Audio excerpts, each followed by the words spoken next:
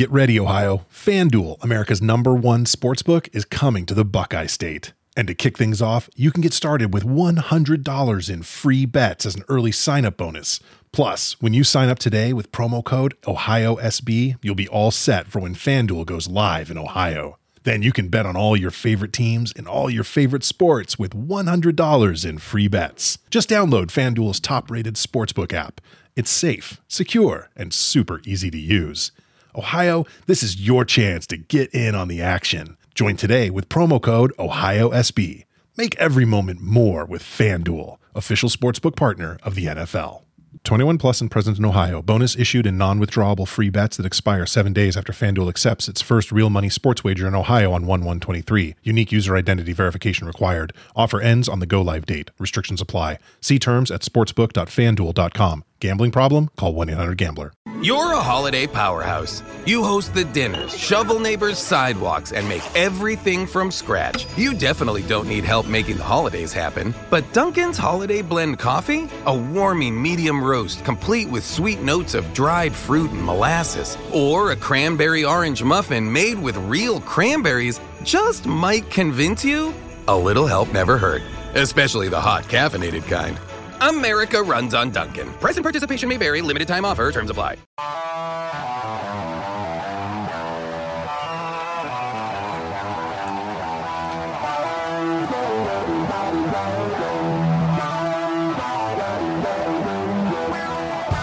First time in a long time, but back like I never left. Taking each day as it comes. You know me, I don't read ahead. Watch me burn down everything, BDE on the TV set. When I'm in control on the road, you can never really know what's up next. Hello. Hello, hello, hello. Braden Harrington here with Davey Portman for UpNXT, postwrestling.com, Apple Podcasts, Spotify, Stitcher, wherever you get your podcasts, youtube.com/UpNXT. And twitch.tv/UpNXT podcast. Yes, this is week 2 of Twitch with us. It's going very well. Make sure you hit that follow button. We are now affiliates, so if you want to subscribe as well, whatever subscribe. That means. You can get some funky emotes if you want to react with a Gargano v Almas and chill. Wow. You can now. Twitch.tv/UpNXT. We don't know what any of this means, to be honest, do we? No, we've been twitching. I mean, it's a lockdown in Toronto where we live, and we live downtown, and we used to live extravagant, fun lives, and now we're contained within the 4 walls of our rooms, and we decided, why not game and do more streaming and stuff? Apparently our audience kind of wants it, so we tried it out, and we realized we're old. Yeah. We didn't know how to play Star Wars double play. Out of touch. We tried to get Call of Duty Zombies. We're not good at that. We got better. We did get better. Yeah. But yeah, it's just, I hate now how when you go on a game, it just assumes you're going to play online. Right. I want to play with my mates. Yeah. We you know, we're roomies. And then we're trying to connect the controllers. It's, what happened to the days? Well, your controllers are a whole other thing. You just plug in a controller and it's there, you play. But you feel old.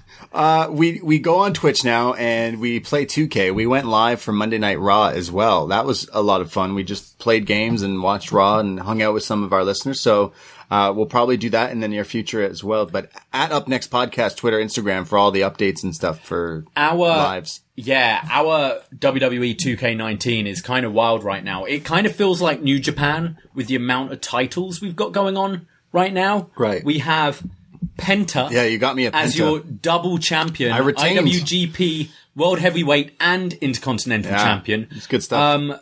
Steve Austin, the BDE title hopped about a bunch. Every show it turned. Yeah, who is current champion? I actually don't remember, but it's somewhere on the Twitch. held it for a bit, like actual Austin. me, Davey P. Oh yeah, your character, yeah. Yeah, I'm not sure who's... I don't remember now. Oh well. Is it Shingo again? Shingo was the champ for a while. Shingo was the champion. Yeah. It is Shingo. We were battling for the tag team titles. Yeah. Ben Tramer, which is Braden's character. Yeah. And Davey Portman. Yeah. We're taking on Undisputed Era. Where we weren't good. And we got DQ'd a few times. I think it took it 8 times. But we eventually became the champs. So yeah, go on Twitch. We will be playing a bunch of that. over the next few weeks. But we will still be doing like our shows and stuff because we can stream both YouTube and the Twitch. So feel absolutely, free. if you're more a YouTube person, we are still doing YouTube for our watch-alongs and our post shows. So it's available for both of you. Basically, we want to kind of spread as far as we can go. So we're doing Twitch and YouTube for these. So go follow all that stuff. And we did a Batman show. That was a free show. We did it on YouTube and Twitch as well. We did. That was a show that was highly requested from a lot of our listeners. We came up with the free Batman reviews where we review all the Batman movies. And technically, Mask of Phantasm was in theaters. It was. Yeah. So we reviewed it and we had an awesome time. So that's free on this feed. That came out last week. That was a lot of fun, but we also did like the video version on Twitch. We did, and we're staying in kind of the Bat universe, this week. Because we just recorded our show with our number one world champion patron, Eric Marcotte, the MMA master for post wrestling. Yeah. That'll be coming out later in the week, where we're talking all about Catwoman. Yes, the 2004 Catwoman, starring Halle Berry. Your favorite movie ever. Oh, it was fantastic. I'm very much looking forward to you guys hearing that review. It's something else. And we also have another Best Match Ever coming out this week, where we'll be joined by Benno. We're going from Halle Berry in leather to Samoa Joe with blonde hair. Yes. We're going all over the place. Benno from BWE and Grapple Spotlight's going to be joining us. We ask friends of the post-wrestling universe that we have here to kind of come on for a show we call Best Match Ever. And Benno came to us with his choice of Samoa Joe title run in Ring of Honor. So we're looking at all these classic Samoa Joe ROH title matches. And we have a whole list. Benno hooked us up with a list. We're going to watch them. And we're going to talk about which one is the best from Ring of Honor. I'm really looking forward to doing a show with Benno. I've been listening to him a bunch over the years, and it's kind of cool to finally do a show with him. So really looking forward to that one. And then next week, we're getting into December already. It's almost the end of this God-forsaken year. Well, I don't want a love for Christmas. Oh, no. I don't think you've get any more mad than hearing Mariah Carey. Yeah. I was having a really good day yesterday. I think I was grocery shopping and I'm in the store and I don't know, I heard some Rob Thomas or something. I was having a good day. Right. And then I hear a Christmas song and I smiled and I'm like, oh, I guess it's like Christmas time coming up, a week till December. But then I realized like we're still in this like quote unquote pandemic crazy world we live in. I don't want to hear happy songs about building snowmen and being happy with my friends and family because I can't do that. At least. So yeah, I don't know. I didn't feel good. I felt bad. I already had my first delivery from Santa. This year. From Santa? Yeah, I ordered some ramen the other day. Okay. And my Uber Eats driver was happened to be called Santa. He dropped off my food on a bike. Yeah. Did he have a red hat? Beard? No, but I did, a few years ago back home, have a couple of dates with a girl called Named Santa? Named Santa from Lithuania. And her first date, she showed up in a white top with a red jacket. I was like, you gotta be kidding me. Oh no. You gotta be kidding me. Wow. Yeah. Gimmick. Santa's around. It's Christmas season. Next, it might not be your usual Christmas holiday season, but we are gonna try our best to be optimistic and festive, and we have a bunch of shows planned for next month. Shows like our regular schedule, What's Next. We have Reviews from the 6, we're calling it now. We're doing a throwback to ECW December to Dismember from 2006. We're doing a best match ever of Starrcade. All the best matches from Starrcade. That's coming up next month. December stacked. We're going to be reviewing Christmas horror films such as Krampus and Black Christmas.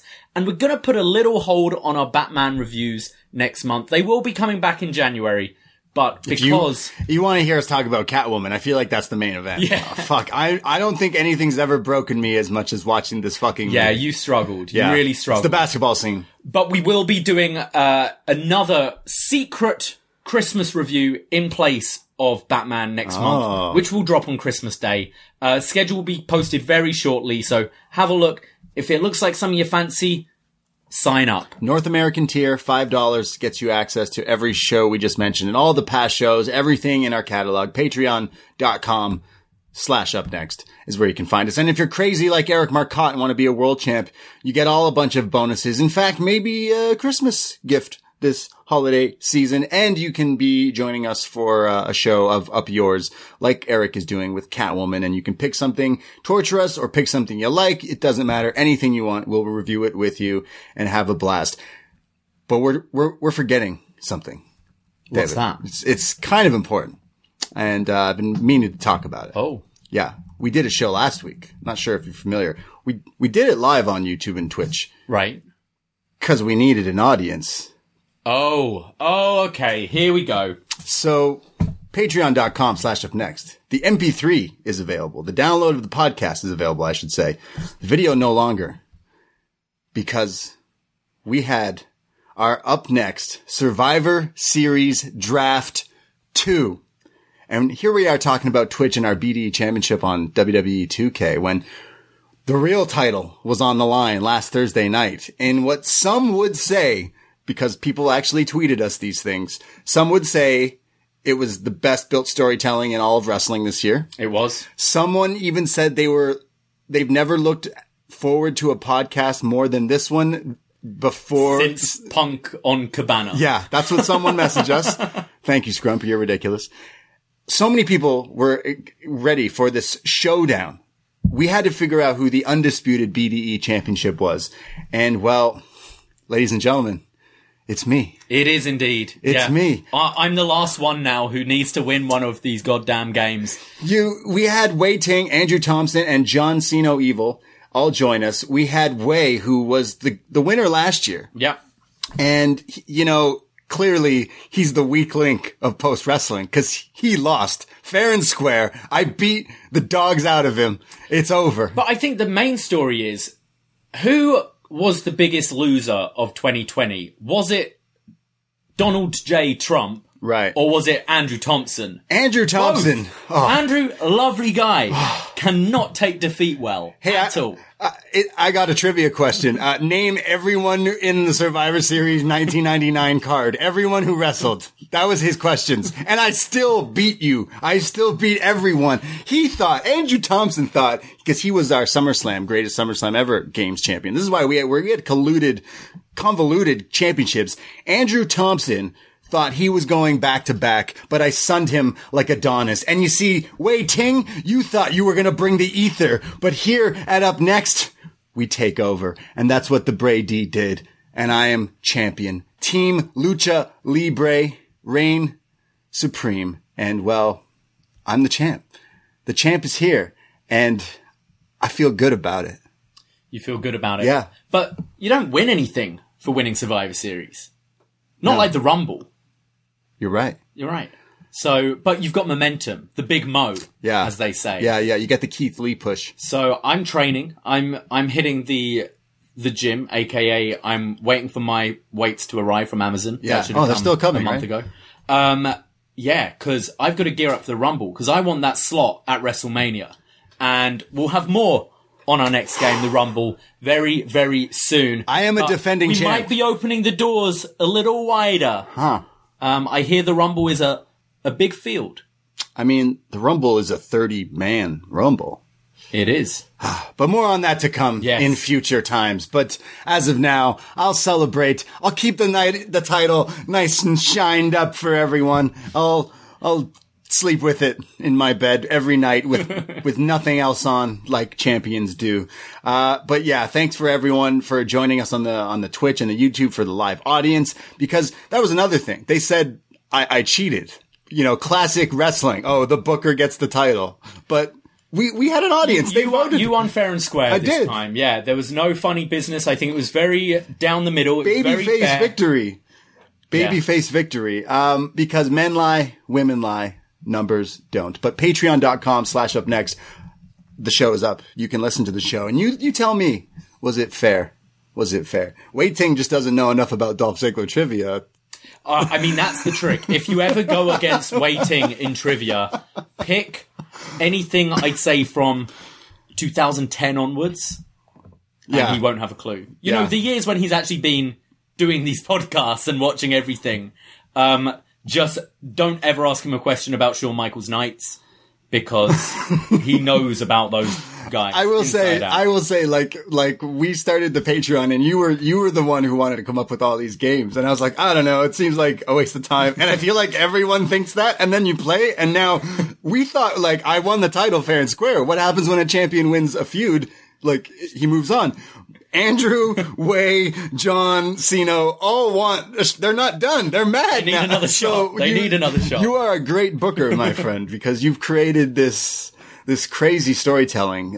It's fantastic. I'm just happy I won. That's it. I just feel good. One day. I'm waiting for WrestleMania. Yeah. It's my redemption story. Wow, imagine. I'm like Kota Ibushi going into Wrestle Kingdom, where I need to redeem myself. You better win the Rumble. I better win the Rumble. Yeah, you better. It's going to be tough. Tough competition in that. And Andrew. I love how he's the post-wrestling like news guy and everyone just shitting on him. Frank in the Twitch stream has said that that every show this week on post, someone's been like dunking on. Damn. Wow. What?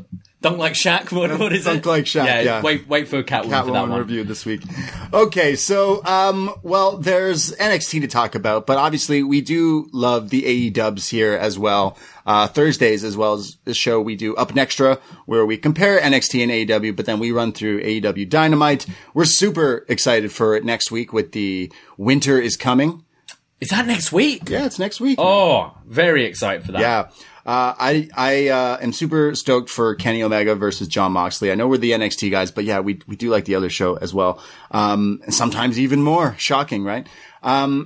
Anything, we didn't watch AEW. We do a spoiler free when we record this show and go live, but I know you're pretty excited I'm always excited for Kenny Omega, but you're pretty high up on Moxley versus Kenny kind of story. I think so. I think this year, Jon Moxley is one of the best baby faces we've had in wrestling for so long on like a main event level. I wouldn't say he's my favorite wrestler. I wouldn't say he's my wrestler of the year, but I think Jon Moxley has been such a great babyface champion, and it's so refreshing because I can't think of anyone who's been like that for so long. You get the underdog story and they have their moment and then they face Kane in the next pay-per-view and then lose it to someone bigger. Right. You know? But I can't think of a champion like Mox for so long. He's booked really well. His promo last week, like the We're the Good Guys promo. Yeah. One of my favorite promos of the year. And with this turn of Kenny's character as well, next week is going to be a huge show. And, I love my NXT, but I'm slightly gutted have to do this show next week. Because I'm super excited. Me too. I don't really say it much on this show because we're an NXT based show, but like Kenny Omega is probably my favorite wrestler to watch ever.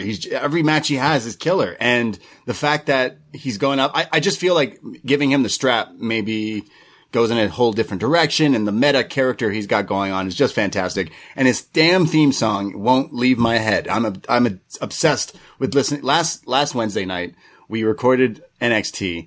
We watched AEW, then we watched some other wrestling. We were up really late, and then for some reason we smoked some sativa, and we both were just super hyper. And I just started lifting weights while listening to Battle Cry, maybe 4 times in a row until I got really tired and then passed out. It was one of the weirdest nights I've ever had. Yeah, neither of us have ever touched the white powder. Right. Yeah. Honestly. Yeah. I've had listeners be like, it's like, no. Oh yeah, I know. I get that a lot. I thought maybe I had by accident last week because we didn't get to sleep till like 8 a.m. And then I had work a couple of hours later, one of my last shifts ever. Yeah. It was a strange night, strange morning. I just remember the Battle Cry theme song is stuck in my head. And, that's why I just started. It's a good song. Just doing that. But I'm super excited for AEW, but we'll chat all about Dynamite on upNXT as well. And then, there's something I'm kind of interested in covering. We haven't really decided if we're going to do it or not, but in some capacity, I do want to check out, Triple Mania because we are two nerdy dudes who love wrestling like superheroes and shit. It's not only Kenny Omega wrestling at Triple Mania, but they're also introducing like the Marvel characters. So Marvel, like actual Marvel, has signed a deal with AAA to bring characters and wrestlers together. And that's so cool. Yeah. That sounds really like it could be really shit, but I think it could be really good. I think Lucha Libre especially is how you're going to make that work. Like, I think when you see Lucha Libre or you watch like an Osprey or a Ricochet, they wrestle like superheroes, right? Yeah. So why not dress them up as Spider-Man and stuff? Like, it should be really fun. Yeah, I'm kind of interested. I think it's Kenny versus Laredo Kid as he's still the champion, Kenny. So interesting. But one way or another, we're going to cover Triple Mania, whether it's kind of its own show or tacked onto something else. We're going to be watching it. I've never seen Triple Mania. I've seen highlights and stuff, but I've never watched the whole thing. So got to figure out how to watch it as well. Wasn't it last year that Cain Velasquez showed up? I think so, usually it's in the summer, so yeah. It is, yeah. Very interesting. I'm super excited to watch that. Mostly because my team was Lucha Libre, and now I just love Lucha Libre. You're all about it. Yeah. It's your favorite. I love Penta. Penta's my favorite wrestler this year as well. He's killing it over on the other show. And then we have this show. We're so negative on this show. Why are we so negative on this show? Yeah, we had a message, and thank you. Like, we never kind of know how many of us are with us for like a long time or how many are new listeners, and someone questioned if we even like the show, and that's a legitimate question if you're a new listener, because I feel we have been pretty down on NXT recently, and unfortunately I think we might be a little down on it tonight, but just want to make clear, we love NXT. Like, we are your NXT friends. Yeah. Friends. And, but we're honest, right? We give it the way we see it. And if we're not enjoying it so much, we're not being paid by WWE. Yeah. Right? Yeah. We're going to give our opinions. And we got that cease and assist that one time, but we're not paid by them. We're not paid by them. But yeah, we're always going to be your NXT friends. Yeah. And even though sometimes the product's not as hot for us, WWE, wrestling in general, has peaks and troughs, right? It goes up, it goes down. Unfortunately, we're in a bit of a lull. So I apologize if we come across negative at all, but we're gonna give it how we see it. I mean, we're gonna be talking about Boa and Xia Li, so I don't know how bad, how bad this episode really is. One last thing before we kind of jump in, I forgot, because me and you, we stayed up the other night and we watched the new episode of The Mandalorian, and no spoilers for anyone. But then me and you got in like, not an argument, because I wouldn't say it's an argument, because I don't know which side I am on, but we got into fan theories about The Mandalorian. And I don't know if you saw, well, I know you did, but. Yeah, you showed me 3 different fan theories about Mace Windu. Guys, Mace Windu is alive. It's Braden moved on from Sting to Mace Windu. Mace Windu's just showing up in everything. No, I don't think Mace Windu's alive. I just think he's going to show up in the Obi-Wan as flashbacks. Right, okay. I think that's what's going to happen. Right. But there's theories out there now that are saying he's coming back. I don't think he's alive. And I can't remember if we said it on this show or one of our Patreon shows, but for those of you that are kind of missing our Mandalorian reviews this year, we have been watching it. We are following it. If you want to know our opinions, tweet us, whatever. We'd love to talk to you about it. But we will kind of do a show this year that's going to cover the whole season in one, rather than do the weekly episodes we did last year, because we record a lot of shows. And we do. Even though we're in downtime and in lockdown and have a lot of downtime, it's still nice to just not record every day of the week. It's also nice to watch The Mandalorian and not have to just enjoy it. Yeah, just take it in. So we will be doing a show eventually when the season comes to an end, and I can't wait for your fan theories. Hit me up at the Brady. We love conspiracy theories and fan theories and so everything. You think Mace Windu's alive? Sure, absolutely. Mace Windu's alive. Sting's coming back. All of that. Just before we go into the show, one final plug. Just as NXT started, we did just drop on our Patreon for free the latest episode of Shot in the Dark with John Cena Evil, where he's covering AEW Dark, NXT UK, 205 Live, MLW, you name it, he covers it. And oh boy, I feel sorry for the guy this week. Yeah. AEW Dark, 2 hours, 45 minutes long. That's almost like a Lord of the Rings movie. Yeah. That's longer than majority of the WWE pay-per-views this year. Wow. That's fucked. Yeah. For their really YouTube show, come on. Come on. They figure it's in the dark, no one's seeing it. So you don't need to watch it, guys. Just listen to John Cena. Yeah. You don't even need to subscribe. Patreon.com/upNXT, and you can just hit that download button. Yes, John Cena watching all the stuff we don't watch, but if you want to hear notes and cherry pick what he points out, go listen to that. And it's free, as well as his other show, Zombie Pod. I know spooky season's over, but he put out a nice Thanksgiving scares giving type episode. So shout out John Cena for everything he does for us and all that stuff. And now we can talk about the show. Let's do it. Now we can talk about NXT from Wednesday, November 25th, 2020. Wow, we're almost in December, and I forget every day. We start off the show with a video package for War Games, and it's reminding us that William Regal did not come out at the end of the episode, but as we suspected last week, they did a .com exclusive where he comes out and he says it.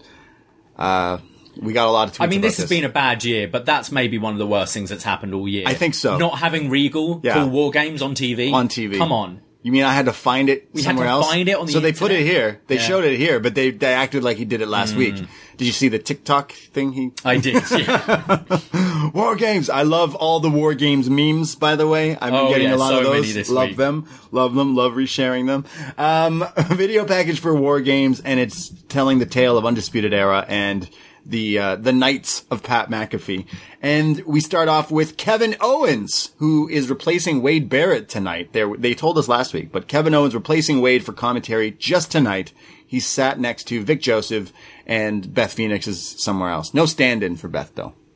That Sasha Banks looking person. Yeah. Kevin Owens is in a suit jacket, like a blazer, but his old NXT tape shirt. Nice touch. Yeah, his first NXT shirt. And a yellow tie. So he knows. Looking fresh. Yeah. Now, KO. Yeah.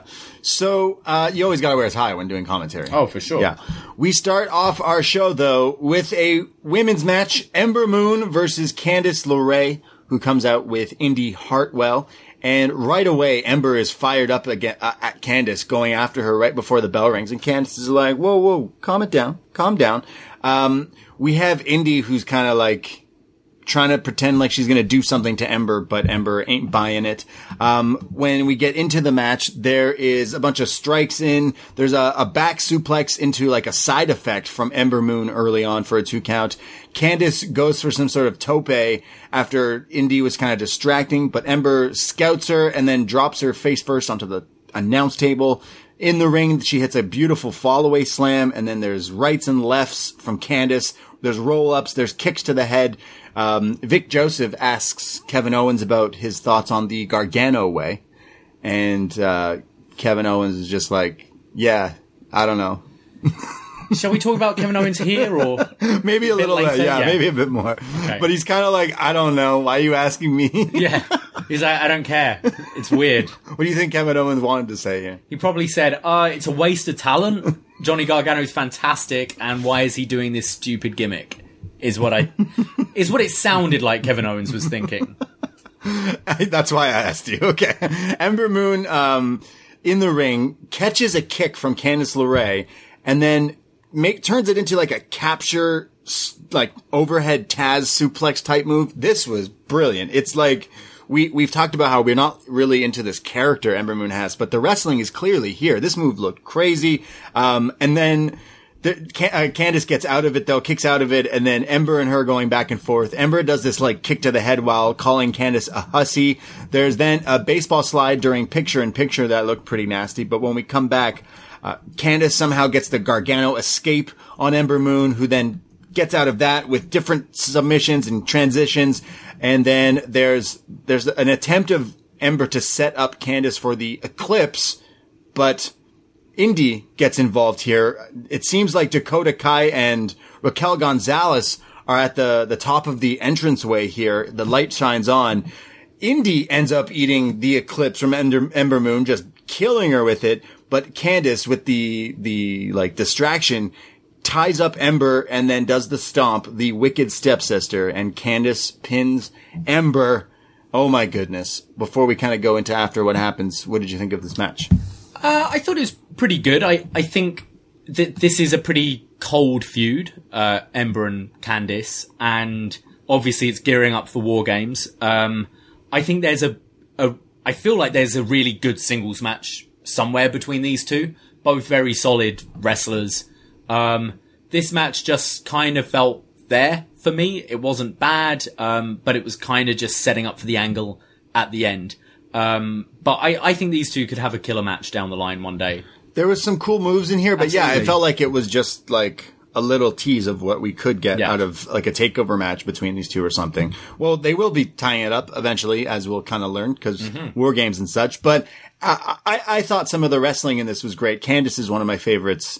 And Ember Moon, I'm not a fan of the promo work in the character right now. She came back to NXT to work on something, and like, it needs to be that, but the wrestling is definitely Wrestling's fine. Yeah, Wrestling's great. She has some really cool looking moves. There was an awesome baseball slide from Candice as well, which just sent Ember crashing into the side, which I thought, baseball slides are normally a pretty kind of mundane move, but this one looked pretty violent. Yeah. Liked it. Both are great. After the match, Dakota and Raquel Gonzalez come down, and they're beating down on Ember Moon. So not only is it Candice, Indy's beat up from the Eclipse, but they're all the numbers game beating down on Ember.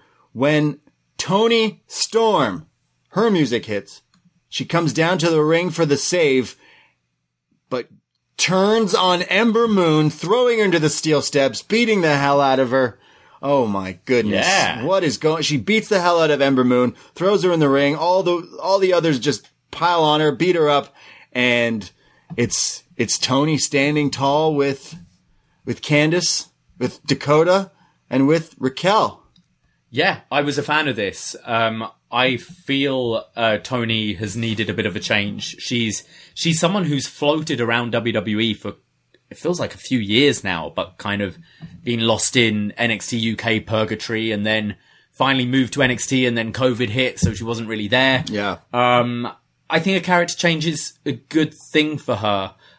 Again, you're taking someone who naturally seems like a babyface and turning it, but this one I'm kind of for, because Toni had reached a level for me, and I'm interested to see her maybe work more of a aggressive side and have a bit of a image change and stuff. Right. I think I was moaning about her last week for feeling a bit like she pretends to be a punk rock like person, punk rocker. Yeah. Whereas now I think with the character change, maybe it could feel a bit more authentic. Okay, so yeah, I'm not against this turn. It made me like go, oh, okay. I didn't see it coming. Yeah, I didn't either. see that coming at all.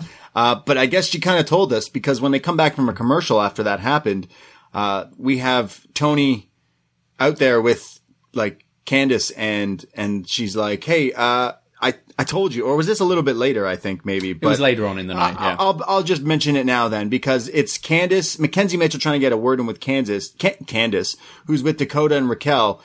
And Toni steps in and kind of, it's Candice basically being like, you guys in? You guys are in? You guys are in? Oh, okay. You guys are in. Well, here's my team, like acting as if she didn't just pull it all together. Yeah. But Toni says what I was saying is, I told you I was going to be the new Toni Storm. And I think I even made fun of her for saying it. I'm like, the new Toni Storm. Well, what's new about you? Well, she answered that question by turning heel. So yeah, we get that. And also kind of justified, because we were pointing out the other week that Ember was a bit of a dick towards Toni before that match, wasn't she?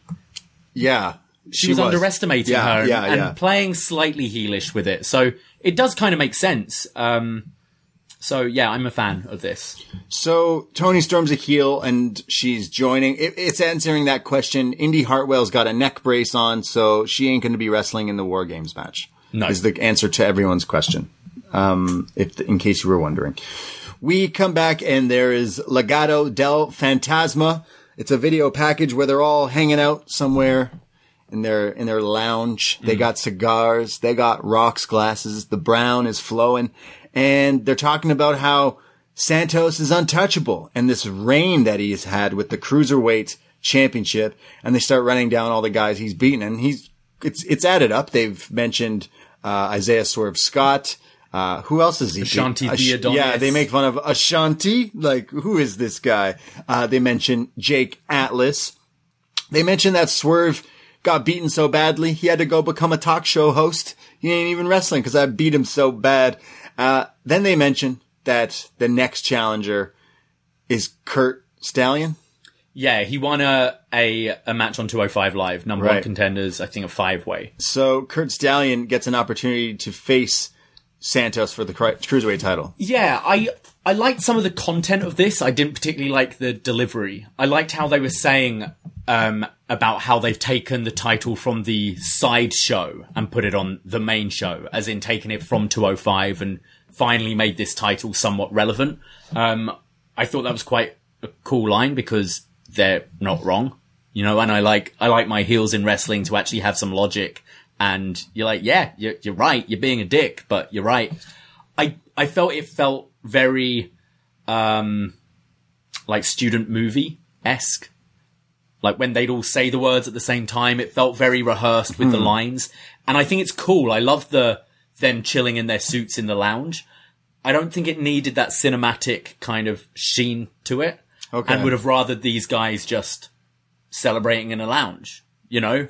Sure. It just felt a bit too rehearsed for me. It felt like you wanted to see them hanging out and chilling, drinking, smoking cigars, but like it just seemed like it was too not them. It's like now it's Joaquin's line, and now it's Raul's line, right? And now we all speak together. Yeah, I kind of liked the idea of it, but it wasn't. It lost the cool factor. Yeah, a little bit. Yeah, I know they're trying to do, and they should be cool. Look at them; they look badass, and he's the champion. He seems like the champion, though. I have a problem with the character. I think he's great, Escobar, but he seems like the character that is the champion, but we keep forgetting about him. So he keeps trying to remind us about him, but it's like, yeah, we keep forgetting about you because, like, you're cool, but... He needs another big feud, I think. The Drake Maverick stuff was fantastic, I thought, with the whole turn, winning the tournament, and then being aligned with Raul and Joaquin. Yeah. I thought that was fantastic. And the Swerve feud was pretty good, and I think it deserved that takeover slot. Now it's, Kurt Stallion, who we've never seen on NXT, wins... Yeah, a number one contenders match. Cool. I want something a bit more personal to elevate this title a bit more. Maybe Kurt Stallion should, if Kurt Stallion wants to win next week, he's got to load his headband. Yeah. That's what he should do. Yeah. That's stupid headband. We have an insert video from a clip of the Pat McAfee show, who says he's not showing up on NXT because it's Thanksgiving, and it's just not happening. Sorry. And happy Thanksgiving to all our American listeners. But he says, sorry, not showing up, don't care. But Pete Dunne will kill you in the main event tonight, which is the ladder match we'll get to. But Undisputed Era come out to the ring, all in those matching hoodies again, hoodie season. They come out. Adam Cole, well, they all have mics, but Adam Cole starts off. We are not dead. Are you kidding me, Pat? We've heard this over and over again. Everyone thinks they can take us out and do what we've done, but you haven't done it and you won't. And I wish I could say this to your face, but you're a coward. You won't even show your face here. We made War Games famous in NXT. Kyle grabs the mic and says, wasn't it fun when I got to beat you up last week? That was the most fun I had all year, says Adam Cole. Roddy jumps in here and says, yeah, it was real fun when I got to beat up that bonehead Oni Lorcan. Roddy is still exactly the same character as when UE were heels. Yeah. And you're a babyface now, but okay. It's so funny. There's something really endearing about it. Yeah. But bonehead. It's the fact that this is a grown man who talks like he's... I hope he doesn't talk like a 15-year-old. He's a dad. Yeah. Never forget. He's a dad, so he doesn't want to swear. His kid's watching. True. So he's got to call someone a bonehead. Bonehead. Yeah, bring it back. Bonehead. It did make me chuckle. Yeah, big pop. I wrote in my notes, Roddy Derpy. Damn, that's not funny. The chat is saying, well, yeah, he's telling dad jokes because he's a dad. Yeah. Sorry, Roddy. We're not trying to be mean. They mention that Pete Dunne, like, is an asshole and the fact that he doesn't know who he's facing tonight because one of the members of Undisputed Era are gonna face him in the ladder match. But Kyle O'Reilly steps in again and says, you all saw Halloween Havoc. The way they took me out, I need to fight Pete. I need to fight Pete Dunne tonight. And then Bobby Fish chimes in and says, yeah, beat that limey. They're on fire with this promo. Oh, yeah. Angry Kyle O'Reilly is someone you should be scared about, says Adam Cole. And it's angry Kyle O'Reilly, what you're going to get. We're taking you to war. And after War Games, you'll never be the same. And that is undisputed. Would you have announced this match beforehand? Would you have just announced last week that it's going to be Kyle and Dunn to promote? Because there wasn't much big promoted. And I think Kyle's stock has elevated a lot since the Finn match. I like the fact that this is elevating Kyle in that, like, side story that, like, he's the guy who wants to fight. He's the number 2 now. Where Bobby's like, please don't be me, please don't be me. Roddy's like, not me again. I wrestle all the time. Why don't you guys do it for a change? So, it's fine. I like I didn't actually care for this promo. It's kind of just repeating everything there wasn't much progression of the story. We know the match already. And then this was just to get Kyle announced for the match later. I'm pretty sure they said they're undefeated in War Games Advantage ladder matches. I'm pretty sure no one gives a fuck. Pretty sure last year was the first one they did the ladder match. No one cares. Why don't you be undefeated in War Games? Doesn't make sense. No. Why they're claiming that. It's strange. So Kyle versus Pete later tonight. Dakota, this is where that Dakota Kai thing came in, and Tony Storm is acting all tough. We have a shot of these young and upcoming kids, trainees in the WWPC, including Austin Gray and a few other of Thatcher Thatchcan's students, they say. And they're all hanging out somewhere because they're excited to watch a match that's coming up later of their teacher, Timothy Thatcher. So it's just a bunch of these guys watching TV later.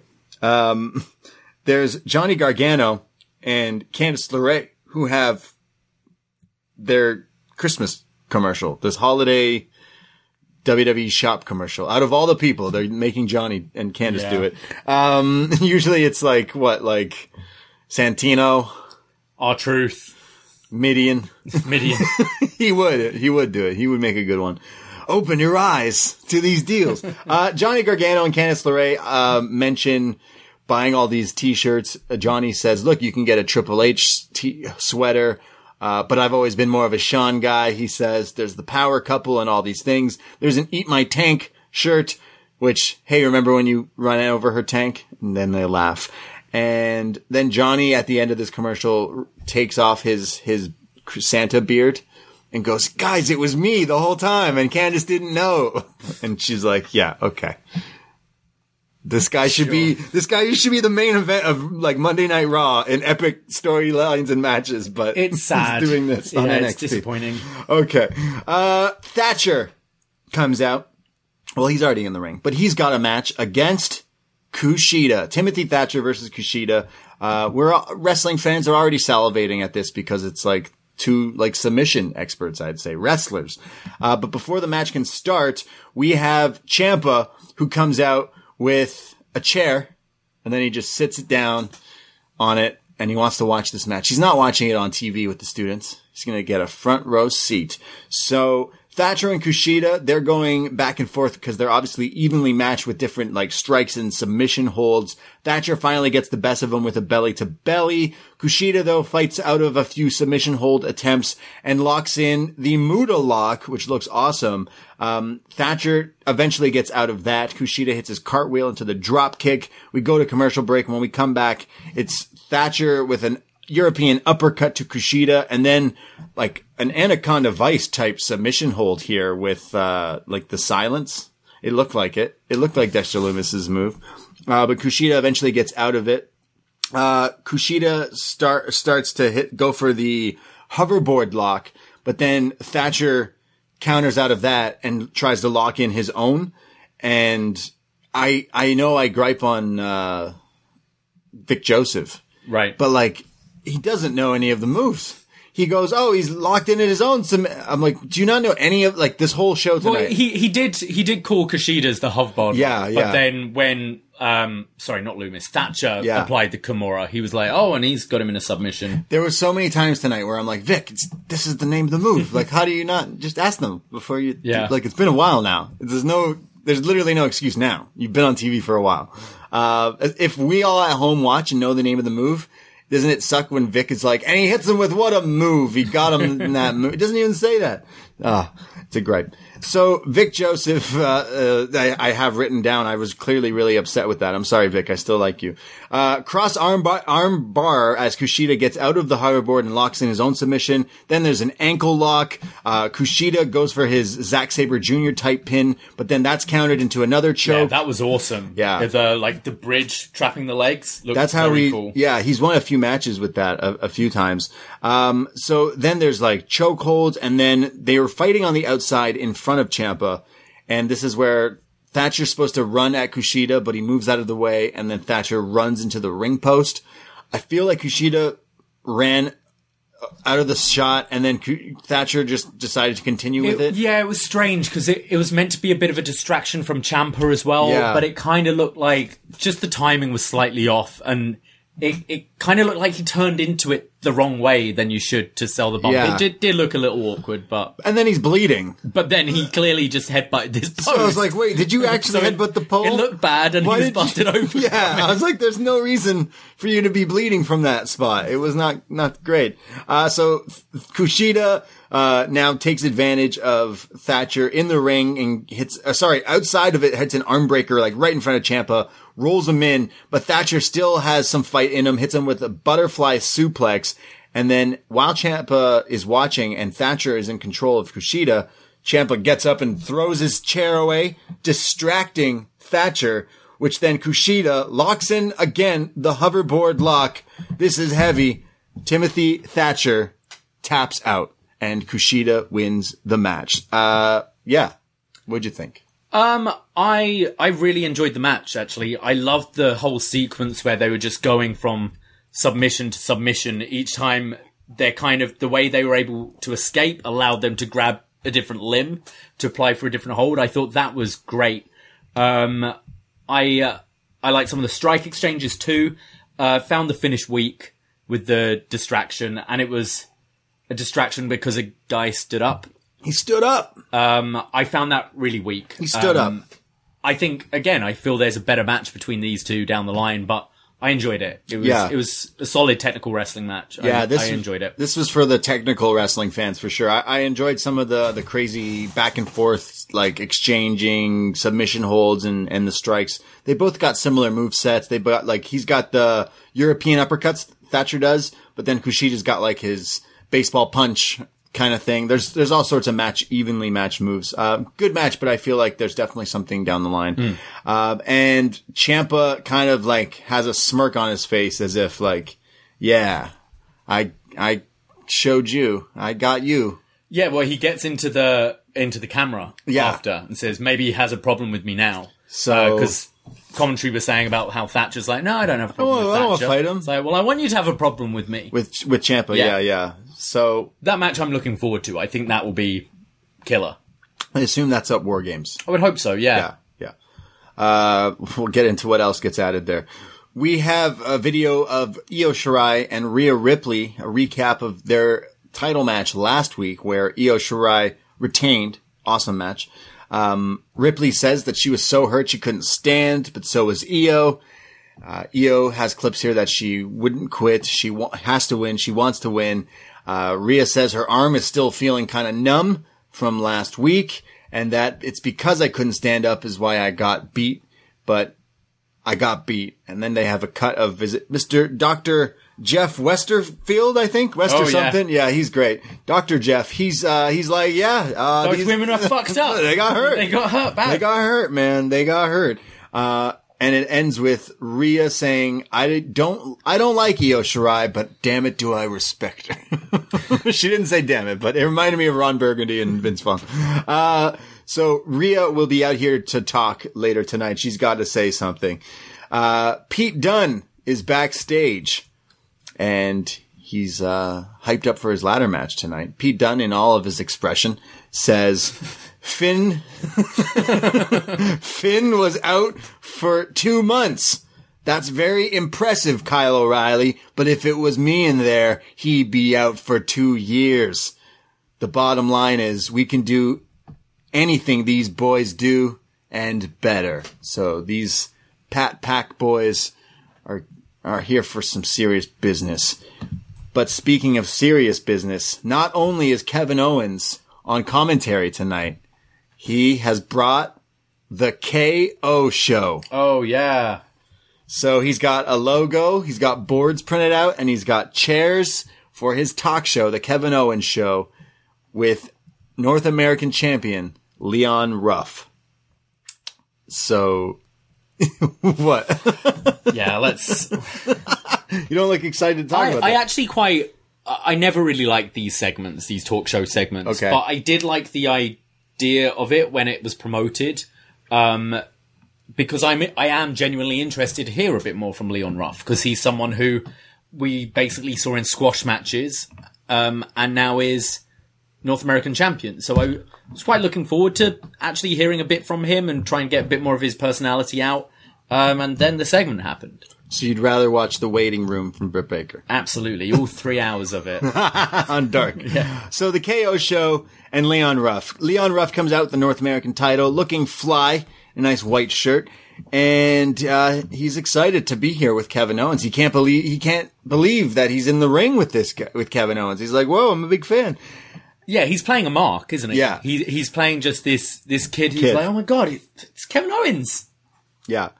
And Kevin Owens is like, hey, don't be nervous. It's all cool. I saw your story, Leon, and, well, it's like what I fight to be and fight to strive for and support. Like, similar story to me. You know, you're fighting to get to the WWE, to get to NXT, and then he shows a clip of Leon Ruff winning the title, but it's when the title, like, drops down to his feet, to the floor.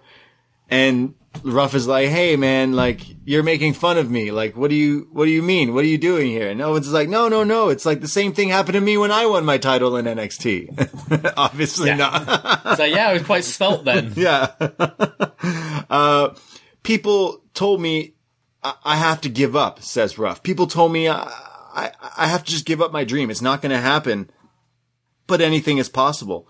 And Kevin Owens is kind of like, okay, yeah, all right. He's like playing it weird. And Ruff is like, yeah, anything is possible.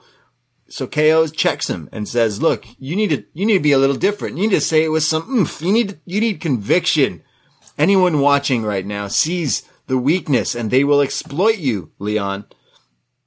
And he's like, all right. So he starts to get more hype. And he's like, yeah, I prove to people I'm North American champion. I beat Johnny Gargano not once, but I beat Johnny Gargano twice. And Kevin Owens says, oh no. Well, I don't know if you know how things go, but anytime you say someone's name on the Kevin Owens show, they usually come out here, and that means he's probably coming out here and I don't. He's probably out the backstage yelling at someone to play your music. All right, 3, 2, 1, and then he's waiting. And then Johnny Gargano's music hits. He's like, I was a little off there, but I knew he was coming. And out comes Johnny Gargano, who says, what is this? A prank show? Is Ashton Kutcher waiting to jump out here? And Kevin Owens says, yeah, great reference, a really dated reference. And yeah, he didn't get that reference because he's a child, referring to Leon Ruff. That was a really good line. But as Johnny Gargano's here, Kevin Owens asks someone else for another chair. So he brings in a chair for Johnny Gargano, who gets really upset, picks up this chair and throws it out of the ring. And it's not just like a steel chair. It's like an office chair. It's like the ring announcer's chair. Yeah. Big comfy office chair. As he throws that one, which, these things are expensive. They could break, and it did.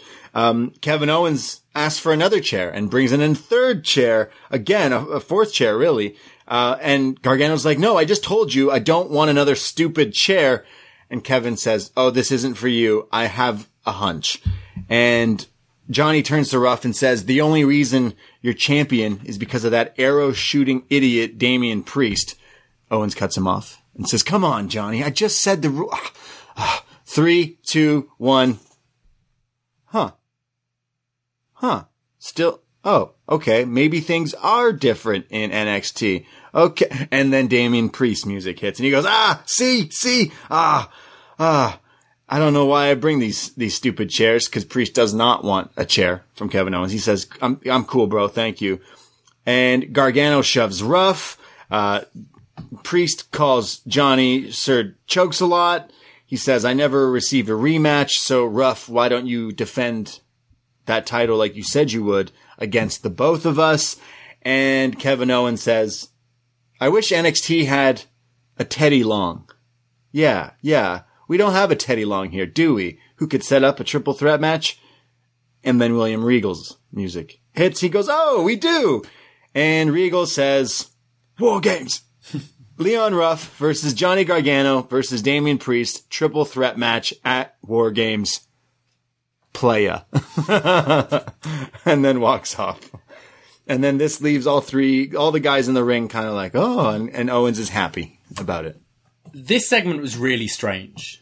There were some things I quite liked about it, but execution wasn't great, I didn't think. I thought Kevin Owens this whole show seemed like he was just phoning it in a little. I'm a big fan of Kevin Owens, and I'm a big fan of Kevin Owens on the mic as well. And when he's done kind of guest commentary spots on Raw or SmackDown or whatever, he's been fantastic. His commentary tonight put me to sleep at times. It felt very unenergetic. And I think maybe part is because when he's doing commentary on Raw or SmackDown, it's part of a feud. So he'll be doing it and he'll be making wisecracks about his opponent who he's watching in a match or whatever. Whereas here it just seemed really under-energized. I quite liked him trying to get out something from Leon Ruff. It almost felt like, remember that Austin podcast with Dean Ambrose? When Austin's like just looking at him and he's like, come on, man. Like, why are you so laid back? Like, I need to get more out of you. Yeah. It sort of felt like that. And I quite liked that. And I liked how they were making fun of the tropes. Right. Even William Regal coming out at the end, he was playing up his William Regal. He was doing his War Games announcement. Yeah. But, which normally he'd do when there's this big fight and everything. Whereas here it's like, oh, it's my cue to come out. I quite enjoyed that, but something just wasn't hitting. And a lot of the jokes weren't quite landing for me. And at times it felt very, very awkward. Yeah, I felt like I feel like that was the sense of humor he's going for. And I get the sense of humor. Just like I didn't mind this thing because it was kind of meta to see the like tropes of wrestling played out. Cause I said last week, like, okay, well, obviously this is going towards a triple threat match. When Leon Ruff said last week, I want to fight them both. Well, then he's probably fighting them both. So they could have just announced this match on Twitter and we'd be like, oh, this match is happening. Cause we already know. So instead of doing this other played out thing, they did a played out thing making fun of a played out thing. It was all, all a sketch. Yeah, right? It was a comedy sketch. But didn't part of you just want to see KO just powerbomb Leon Ruff on the apron? Yeah. And he's back, and he's like, I'm going for all of you. Okay, I was waiting for that. That's why I was... It was like watching that Undertaker segment at Survivor Series, when you're just going, and cue the Fiend, and the Fiend. What's happening? Oh, it didn't happen. Oh, it didn't happen. He's gone. All right. He's gone. Come on. He's gone. Weird segment, and I felt actually started to drag my energy levels down a bit in this show.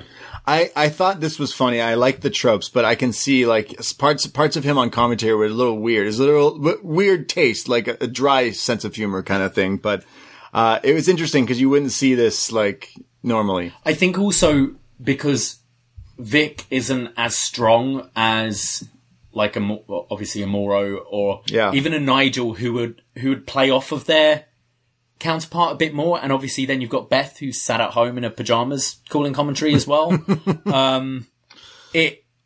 On commentary, just Kevin Owens didn't really have that good rapport with Vic either. It was odd, and it's not often that I don't like stuff Kevin Owens does. Just do what I do. Blame Vic Joseph. Okay. Yeah. It's Vic's fault. Yeah. No, I understand. It was weird. It was definitely weird. They don't usually do this in wrestling, but maybe there's a room for that Kevin Owens character. Like maybe he's trying some things out or something. I don't know. But yeah, the whole time I'm like, come on, do it. Turn him. Beat the hell out of him. Because he's just doing nothing. Yeah. What are you doing? He's been this character come for down, a while. Come down here. Fight for the U.S. title, the North American title. Be like, yeah, I didn't win this title yet. Boom. Yeah. Storyline. Great. And you have like all these fresh Gargano versus Owens, Priest Owens. There you go. There's a whole Owens. like all what? of that. Yeah, it's very I thought that was what was happening, and the only reason I kind of didn't dig this as much is because it didn't go my way. I'm just being a sour fan, but I still like some of the comedy aspects. But yeah, it was a little hit and miss in the same segment. It was weird. Yeah.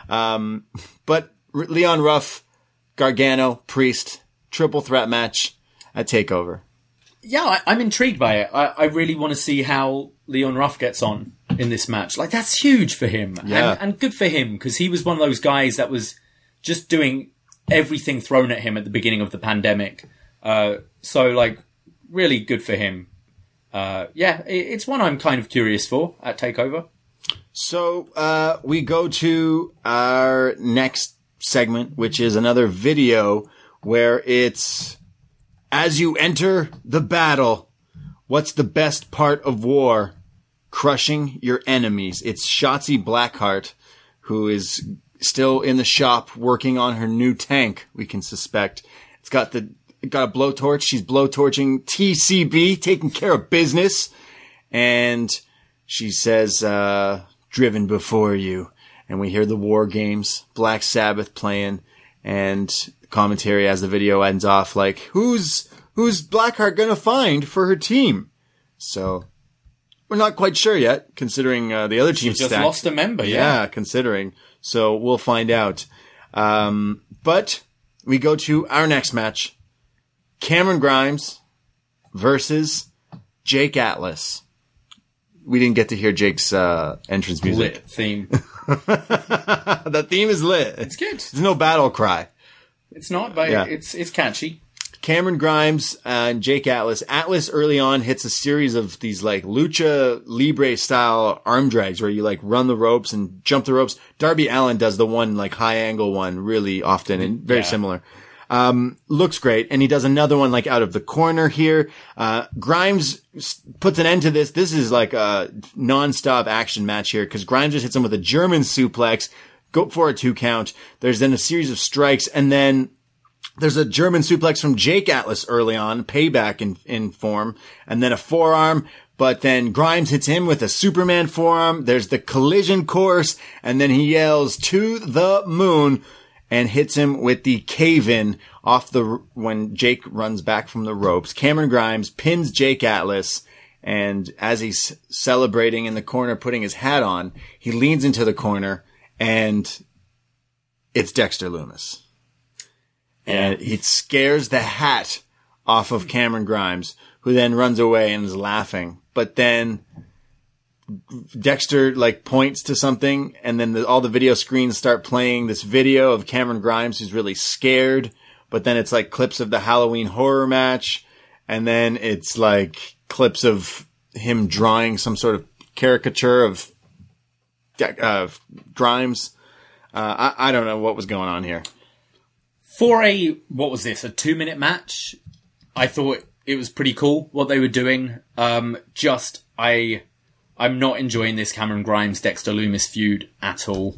I think Cameron Grimes unfortunately made the mistake of being really good at playing a comedy character, because I feel it's what they've pigeonholed him into now, and I think he's so much better than that. Yeah, Kevin Owens on commentary was kind of bigging him up. Like, oh, I've fought this guy in the indies before. Yeah. Like, he's good. Dissed his hat, though. Yeah. Made fun of his hat. Vic Joseph says he likes his hat. Yes. Yeah. Makes sense. Yeah, Vic Joseph. Yeah, this match didn't really do nothing for me. And, I mean, it had some cool stuff. It had for like 2 minutes. Seconds or whatever it was. It was pretty good, yeah. Yeah, it was alright. But it was the after thing, sorry. It wasn't the match. It was the, like, after thing where I'm like, I gotta watch you fight again? Yeah, that's the problem. So Dexter has a bag with him while Cameron Grimes is like scouring away, and Dexter reveals in the bag is a strap.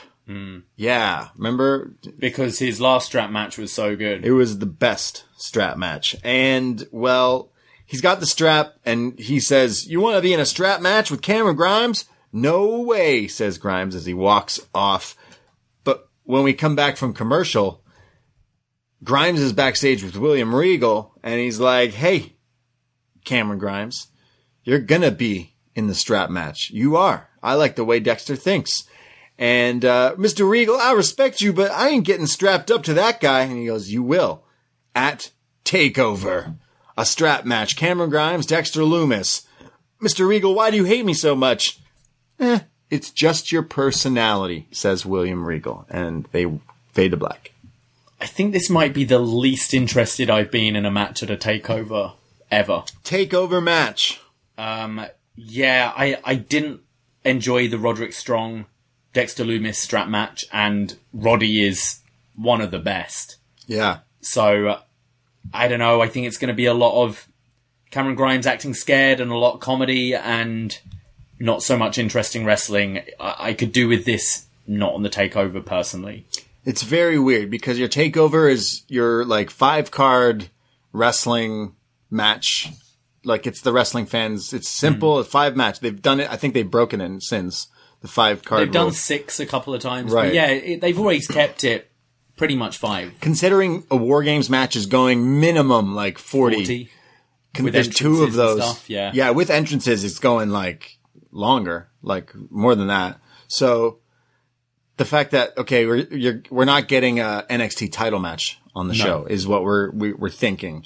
But the fact that this is one of the matches, we're not getting a women's. This will be like 7 minutes. It'll be a lot of Cameron Grimes trying to avoid Loomis and then probably the silence. And that's it. The silence. Yeah, I'm not too into this feud. I think Cameron Grimes is much better than what he's being given right now. He will win the match. I hope so. I mean, he won very decisively here, which was actually a surprise. Yeah, there was no screwy finish or anything. Just cave in, beat Jake Atlas clean. So Cameron Grimes, Dexter Lumis, strap match. I don't know if they'll have a better. I mean, a strap match is different than the dog collar. The dog collar, which Cody Rhodes and Brody Lee had on Dynamite maybe a month or so back. That was pretty lit. So it's gonna be a tough one. The strap match isn't as cool. No. It's not. You can break your wrist, I guess. It's not. So you see them whip each other. Break your wrist. It's not. That's not that. Like it's not breaking your neck, is it? Yeah, break my wrist every week. We go Rhea Ripley, who's in the ring. She's got something to say. Everyone's been asking me, friends, family, other superstars, what's happening with Rhea Ripley? Well, you have a right reason to. The hug with Io Shirai after the match, that was just respect. I have nothing but respect for Io Shirai. We respect each other, but that was not a send-off party at all. I still have my eyes on the women's, and she's interrupted. And it's Candice LeRae who comes out on the ramp with Toni Storm. Tony's already looking way meaner. Their black leather pants. She's mean. Candice says, you talk, Rhea Ripley, but you can't walk. You can't back it up. I, on the other hand, I can do the walk. And out comes Dakota Kai and Raquel Gonzalez, but Raquel has a beaten up Io Shirai on her shoulders. They conscious. Just lays her out. Yeah. She's just asleep now. And she's like, whoa. So they all leave Io laid out there, go to the ring. Rhea tries her best to fight off all of them. She's smart. She's trying to take them all out in one-on-one, but the numbers game add up. They beat the hell out of Rhea Ripley. They lay her out, and Team Candice is looking hella strong for War Games. But Rhea Ripley basically doing, we had the Kevin Owens thing that's like paint by numbers wrestling, so let's try to do like this weird meta thing. Here is literally paint by numbers. Oh, Rhea Ripley says, me and Io, we respect each other. We have a respect thing. Yeah, respect. And then Candice beats the hell out of the both of them.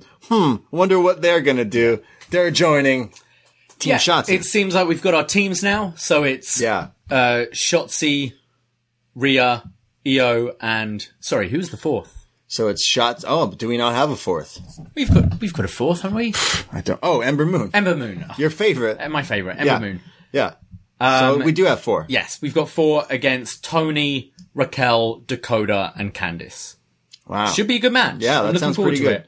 like, Io is the champion. She shouldn't have to go through all this stuff. But like I said, I want to see Io in this because it's Io. So she'll make the match great. She'll do a moonsault. So it'll be great. Yeah. Poor Rhea. It's going to be Shotzi doing something nuts in this one, I think. Double moon. Yeah. So, yeah, Shotzi Blackheart leading this team versus Candice's team. That sounds pretty good. We'll see Candice a little bit more afterwards, but are you ready for the main event of the evening? Let's do it. Let's talk about the thing we are all waiting to talk about. We have a video. This is fucked up. It's Xia Li and Boa, who both look like they haven't slept since last Wednesday. They're in the back of a car being driven to a secret remote location. It's shot like a horror movie here, like very dark scale here. Again, like they got makeup on their faces, like to look like they haven't slept, and they're kind of scary looking, Boa and Xia here. They're in the back of a car being driven here. I'm already laughing my head off here. And we see this green light near this building with like a garage door thing, factory garage door. And the master is there. He opens the thing and the car drives in. And then we see Xia Li and Boa. They go, Shifu, master. We're sorry. We see like there's candles all over the place lit up. There's the dragon art. And they're just absolutely terrified. This is all subtitled. Yeah, as well. Yeah. They're all speaking in a different language. So we don't know what they're saying. So it's subtitled here. And they say, please forgive us. And it turns and we see a hooded figure, someone in a hood sitting down on some sort of throne. And Xia Li and Boa are pleading for their lives here. I'm getting real Taken vibes.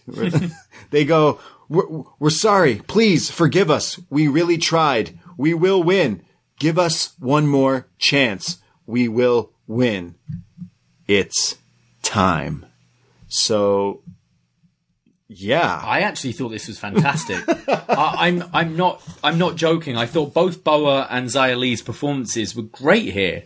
I think it helps using their own language, but I bought it. Like, I could see this in a low budget film, and buy these actors. Okay. I think Xia Li especially has been really good in this. The story's ridiculous, but I'm into it. It now seems like this, the woman, who is controlling everything might have some sort of magic powers as well. No. I got some kind of witchy vibes from her, but I was actually really impressed with Boa and Xia Li this week. When you compare it to the other kind of cinematic segment earlier with Legado del Fantasma, where I just said it felt like they're reading lines. Right. They threw themselves into this. I was very impressed.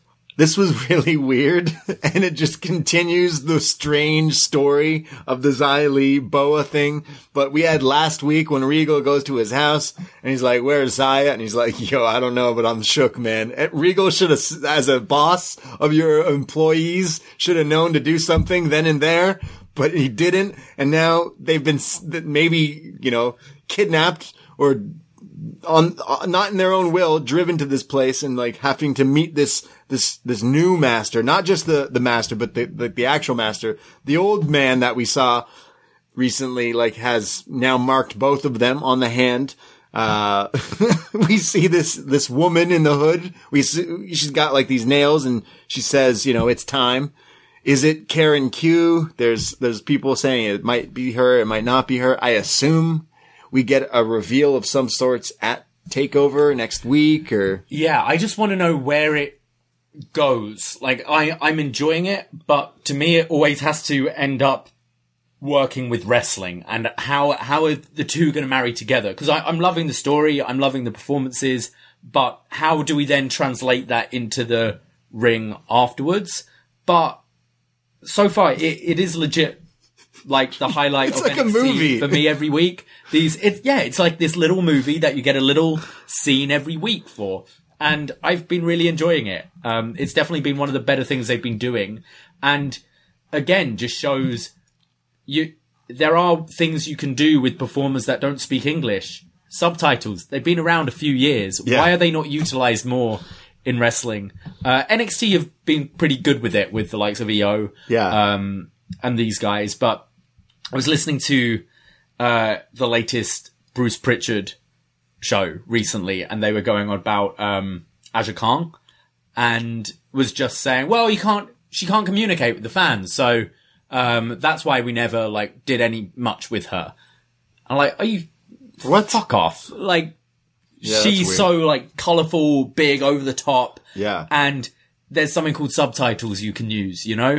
I don't know why they usually have such a problem with non-English speaking characters, but I think they're doing a pretty good job here. This feels like it's some weird movie where you see people, having to do, obviously with the Chinese heritage here and the old man, and the scene with the candles and the light up. I'm trying to think of any movie that, I know that it would symbol in what they're trying to go for, but I can't, I mentioned, Taken, and I think I mentioned, obviously, Big Trouble in Little China, but, they're taking something from something to do this, and I'm trying to still figure it out. I kind of want the next thing to be seeing them in some kind of dojo, okay. Training, right. bare knuckle, training with Raw sticks, Underground, all this kind of thing, Batman Begins. Think the League of Shadows, Taken, Liam Neeson, Yeah, I'm thinking that kind of thing, and then when you get them back into matches, they're now these killers. Okay. And just wipe people out. Okay, so away. Well, you also said that it might be magic, so I don't want the magic. I want that. Why not both? No, definitely not both. It's gonna be both. It's gonna be both. It's just gonna be magic. The dragon magic. I'm kind of cool with this now. This story is ridiculous, and the fact that it's still the most interesting thing on NXT, in my opinion, is amazing and beyond me. So, are we turning the tide on this story? We make fun of it a lot. I've always been Team Zaya with this. The chat just need to know how Aaliyah's getting into it as well. That's what the chat is saying, that it's not Karen Q and that it's Aaliyah. It's all a swerve. It's not Robert Stone. It's just Aaliyah. Is Shifu gonna pull off a mask like Mission Impossible and it's Robert Stone? It's me, Austin. It's me, Zaya. We'll see. I'm assuming it's Karen Q, considering. That makes sense. Yeah. So, then they can be like a faction, a tag team, Xylee and Karen Q, and Boa can be their manager, but wrestle and. Yeah. But I need to see them step it up with the new. Yeah, I feel this is a good step. We've now finally seen this mystery figure. The League of Dragons. Yeah. Yeah, exactly. Can't wait to see the next visual we get from who sent these videos in. Did she send this in? She filmed them while in the back of a car. It's all wild. I can't wait to see where this goes. And hope it ends, or at least starts up at War Games. I hope we get some sort of something at the pay-per-view, I feel. We have Everrise, everyone's favorite tag team. They are in the ring. They're about to wrestle a match, but they are instantly attacked from behind by some familiar yet unfamiliar faces. The grizzled young veterans. Yeah, remember these guys? James Drake and Zach Gibson, Liverpool's #1. He's fantastic on the mic. I forgot how much I liked him talking. They hit Everrise with their Ticket to Mayhem, code breaker type move, Ticket to Ride. And Zach Gibson grabs the mic and says, you forgot about us, didn't you? And says that they're here to take over the tag team division. They're tired of being looked over and forgotten. Now, correct me if I'm wrong, because it took me a second to go, wait, what? Were they here? They just came into NXT. They just finished up in NXT UK and were starting to feud in NXT. Wasn't it with it was with Imperium, I think. I might be wrong there, but I think it was when Imperium were tag champs, just before COVID hit. And then obviously that happened. But I am so glad these guys are back. I think the tag division really needs a shot in the arm. Yeah. And I think these two just being fresher faces who both can wrestle pretty good. But the Zach Gibson promo is the selling point for me, that we can actually really heat up some tag matches now. These guys are a great tag team. We've watched a bunch of their matches a few years ago, and they're fantastic. So I'm very looking forward to seeing more of these guys. I think it's definitely what this division needs. The tag team division has been nothing. It's been lackluster. Yeah. For sure. So after War Games, I think the division needs to go more in this direction. See No Evil just corrected. They were fighting Pete Dunne and Matt Riddle. That's right. Yeah, of course. When everything happened, and obviously 3 of them had to go back home. So. This was a pleasant surprise tonight. I was really happy to see these guys back. So, and he's a good talker, Zach Gibson. Oh, he's fantastic. So good. He's like one of the best ones. He's one of those people that can just make a feud. One promo, and you're like, okay, I'm ready for this. Yeah. It's weird they don't let people do that in this company. Yeah. In AEW... For sure, yeah. They let Eddie Kingston run his mouth, and then it goes into a world title pay-per-view match that everyone wants to see.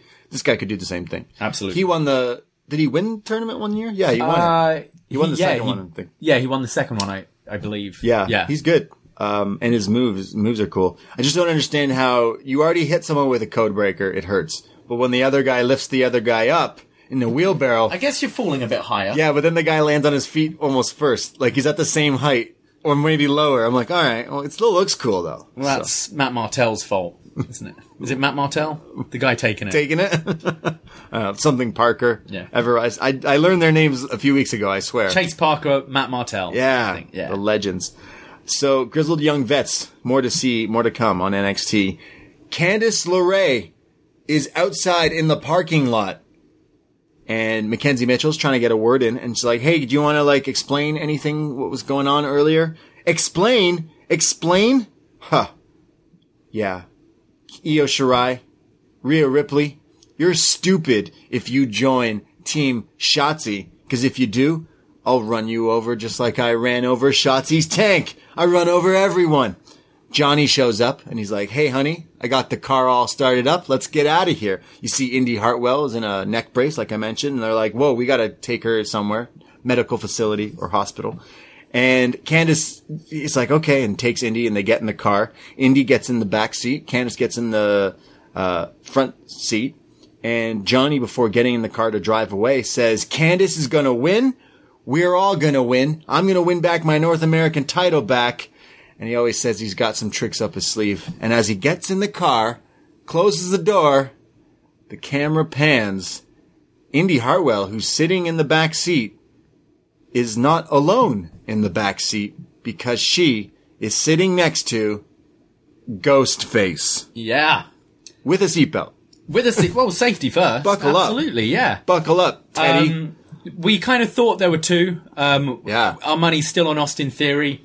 So they've gone back to Ghostface. It's almost December. Still doing Halloween stuff. Would have liked him maybe in a Santa Claus mask or something instead.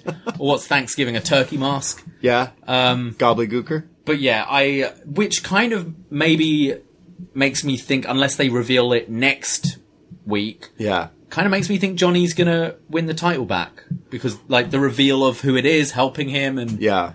So you're saying it's not going to happen until after War Games? I think it happens at War Games. Happens at War Games. Yeah. Yeah, that probably makes sense. Ghostface helps him win. Yeah, and it's Austin Theory. Yes, I think it's Austin Theory. That's who makes sense. We haven't seen him since the Johnny match. This guy's just hanging out in this costume the whole time? I think so, yeah.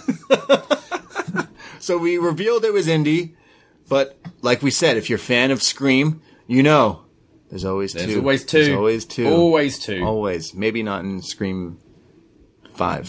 Scream 3 only has 1, right? Yeah. Scream 1 has 2, Scream 2 has 2, Scream 4 has 2. Yeah. Pretty sure Scream 3... Isn't that like the long lost brother or something ridiculous? Oh, yeah, it's out there. Scream 3's bad. Yeah. So, Ghostface still hanging out in the back of the car. I do love the shot of this guy, looking out the window with his seatbelt on. Buckle up. It is time for the actual main event of the evening. Kyle O'Reilly, Cool Kyle, versus Pete Dunne in a ladder match. And the winner of this match gets War Games advantage for their team at TakeOver. So Kyle attacks Pete Dunne right away. He is still hot and heated that Pete attacked him weeks and weeks ago. And they go to commercial pretty on early in this match, which I actually kind of annoys me. I know, I always think that once a match starts, you should never go to commercial. If you're going to treat something like it's a sport, then you would never break away during the plays. There's reasons, there's breaks and stuff. And I complain and I know people will be like, well, that's how I get it. And it's fine. I lived with it. But this episode, it just seems like recently NXT is jammed with commercials. I think just one for the final match is it's because we got 2 in this, and that's where it feels a bit, you just lose the momentum of the match. I think if you could space them out a bit more and just have 1 commercial, it would be better for me. I'd much prefer that. But hey, that's how they make the money. It's commercials, right? So it's frustrating. Because this match has 2 commercial breaks in it. Yeah. And it's just like, okay, well, like, come on. And it wasn't a long match. Like, the match started like quarter 2, not even, maybe past. So it's like, what are we doing? Kyle O'Reilly, when we come back from commercial break, is on the outside and they're brawling and there's crazy strikes from both guys. Both guys are pretty heavy hitters here. This is a match you want to see like a singles match of maybe not a ladder match, but like this could headline a show in the future for sure. Oh, for sure. Kyle O'Reilly and Pete Dunne. There's a super kick on the outside and then Kyle slingshots him, or it's Dunne who slingshots him into the plastic there. The wall, as KO calls it. He doesn't know what to call it. Neither do I. Kyle O'Reilly is climbing the ladder after doing that slingshot thing and then gets pushed off, like shoved by Pete. And this looks like it could be nasty. There's always one scary bump in ladder matches or multiple. These are the ones that are scary. Is this one that just fell on top of Kyle? It's like when you fall, but like you don't know if your leg's caught in something. You just fall and like something could fall on top of you. It's very scary. But he's okay. There's then Pete who's using the ladder as a weapon trying to break the hand and fingers of Kyle. And of course, Pete Dunne, known for the guy who always says, break your fingers. Well, he continues that even in a ladder match because he takes the ladder, and like he sets it up to climb, but the base of it, which is like on the ground, on the mat, he puts one corner of it, like of the 4 pillars, in the palm of Kyle O'Reilly to weigh his hand down and push all his weight as he climbs the ladder onto the hand of Kyle O'Reilly. This was a creative spot considering this guy's gimmick is breaking fingers all the time. Like, that's pretty genius. There's then a spot where there's a dragon screw from Kyle who finally gets some offense, stopping him from climbing. There's then a ladder that's set up in the turnbuckle. Pete Dunne goes to do like a moonsault off of it. He kind of missteps, but then backflips over Kyle, sells his leg, but then ends up buckle bombing Kyle into the ladder in the turnbuckle. This looked great. This looked fantastic. Kevin Owens was going off about that because he loves a good buckle bomb, power bomb, apron bomb, every bomb. They then are now fighting on the apron and there's a ladder that's set up like from the apron to the like guardrail. Arcade, yeah. And there's then Pete Dunne who suplexes Kyle off of it and the ladder just cracks in half. It was obviously like these gimmicked ones, but they go right through it looking great. And they go to commercial, but it's P&P, and during the picture-in-picture, it's like all these people like checking on Kyle, checking on Pete Dunne. But the spot looked great, where like they both really go flying through this with the suplex off the apron. When we come back from commercial, there's then like a ladder onto more of the hand attacks from Pete Dunne. There's then them fighting like in between the ladder. There's elbows and ladders. There's a spot where I think Pete Dunne like goes to enziguri Kyle, but he hits the ladder instead. There's a ladder laying down, so Kyle O'Reilly just brain busters Dunne onto it, which is nasty. He then sets him up on top of it, climbs the turnbuckle, goes for his patented Kyle O'Reilly flying diving knee, but Dunne rolls out of the way, which causes Kyle to just do a flying knee drop to the ladder. Yeah. Oh my God. Like Kevin Owens then goes off here and says like, yeah, like that's gotta hurt considering like all my history of career, my knees have been an issue. That's every wrestler because wrestling is a lot of it taking bumps and not actually, getting hit with moves, but your knees are taking a lot of the blunt force. So ask any wrestler, the knees are what actually hurts. So what does Kyle O'Reilly do? Knees a ladder.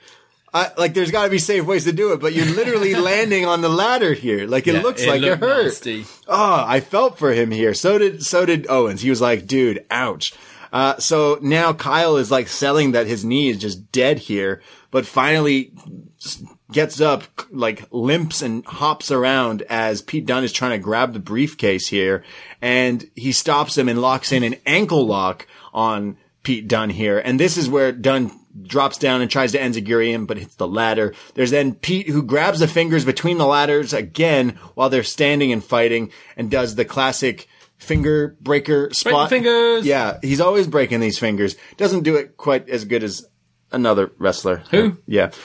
There's Kyle, who comes back with the lunatic lariat, and then there's them fighting on the outside. Pete Dunne hits the bitter end, but like onto the guardrail, goes to climb the ladder, but Kyle stops him. He finally knocks Pete Dunne down. Kyle climbs the ladder, but a mystery masked man comes out of nowhere because both Undisputed Era and the Pat Pack, minus Pat, are like both in like little weird... They're on like their own perches with metal like guardrails. Yeah, I thought it was quite cool to like keep them out of the match. Yeah, and away from each other. Exactly, yeah. And this, they can't, I mean, they could have just climbed through it, but they couldn't stop this in time. The masked man, the hooded man here, dumps Kyle, who goes flying off the ladder to the outside, and he's just taken out. Pete gets up, he climbs up, grabs the briefcase, and the brand, the Pat Pack, the Kings have the War Games advantage at TakeOver. I really enjoyed this match. I'm pretty ladder matched out from this year, especially in like little to no crowd. It's like, why are you doing ladder matches? But what I really liked about this one is they only really used one ladder, apart from the gimmick one for the suplex. So many times you watch ladder matches these days and they're setting up 5 ladders. There's a ladder perfectly set up in the middle of the ring, but they decide to get another ladder out and stuff like that. They just wrestled with the one ladder and they were using it to the advantage of both their styles. As you said, you had Dunn working the fingers all the time and using the ladder to work at the fingers of Kyle. You had Kyle, who's a submission specialist, using the ladder to do a dragon screw through the ladder into a knee bar through the ladder. Yeah, it's crazy. And I thought they weren't taking... There were some nasty bumps in it, but they weren't taking crazy bumps. They weren't taking swantons off the ladder or anything like that. But it was a ladder match that really fitted both guys' style and made it actually a bit refreshing for me. Both these guys are obviously fantastic wrestlers, and I'd love to see them in a higher profile singles match because I think they'd absolutely kill it. But I think this saved what was a pretty lackluster show for me. Yeah, I agree. It was interesting seeing two guys that do like a certain style of wrestling, but use it in the ladder match. You don't often see that. It is usually like high flying guys doing... I think back, and I'm not shitting on them, but I know you think the same thing. There was an NXT UK type ladder match with like a bunch of teams. I think the Grizzled Vets were in it as well. Yeah. And I liked that match, but there were so many spots that like you're literally doing this to do the moves. It was setting up to jump through something. Yeah, whereas like certain other ladder matches are all about the actual like the I think climbing. Especially for singles matches, you think of the great ladder matches, Shawn Jericho worked a very similar style to this. They worked just one ladder match. Jericho Benoit, similar kind of thing, where they mix in their actual wrestling spots with the ladder. I thought it was a really solid main. I thought this was a great match. And I do think Kyle O'Reilly versus Pete Dunne is a match you would see main event like a TakeOver in the future. Like, yeah, it should. These guys should be headlining shows because the wrestling is there for me. I think Kyle O'Reilly is like one of the breakout stars near the later end of this year, Absolutely. Considering his little run he has right now. This, and I agree, this match saved the show for me. Nothing really happened on the show. The match earlier with Ember Moon and Candice to open the show, it was a good match, but it was like, all right, like it was just mostly to get the story over with Tony at the end with the turn. And then you had Kushida and Thatcher, and it's like, yeah, they teased us with some good stuff, but they probably could have just had an actual match without interference, if you will. But then you had this, it also had interference. They also said Pat McAfee wasn't there. Was that supposed to be Pat? I think so. I think that was someone in the PC playing Pat McAfee, because I don't think Pat was there, but kayfabe-wise, that was Pat McAfee. I thought like KO was going to do it and be like, yeah, Pat's not in the War Games match. It's me. Yeah. Also, sign of a good match, it's War Games. It's obvious the heel's going to win. The heel always has advantage at War Games, but I was still biting on certain moments. Yeah, it's which true. is always got a sign of a good match. Yeah, he definitely, it was, Pat said he's off, so he had to pay someone to do it. Okay. But it looked like him. Yeah, I think it was meant to be him. It was a different mask, though. I think he was teasing by like pretending to not be there. Yeah. So he could interfere. But then it didn't and they'll just himself. reveal next week that it is Pat. It was me. Yeah. But it wasn't me. No. It was Ghostface. Unless the Twitch room is saying maybe he paid Kona to do it. We can only hope. Yeah. One day we'll get our Kona the back. real king of NXT. We need our Kona back. The finest. The finest. Yeah, that would fix NXT. That would. Give him a run. Yeah. Yeah, give him the gold. All the gold. All of it. All of it. Yeah.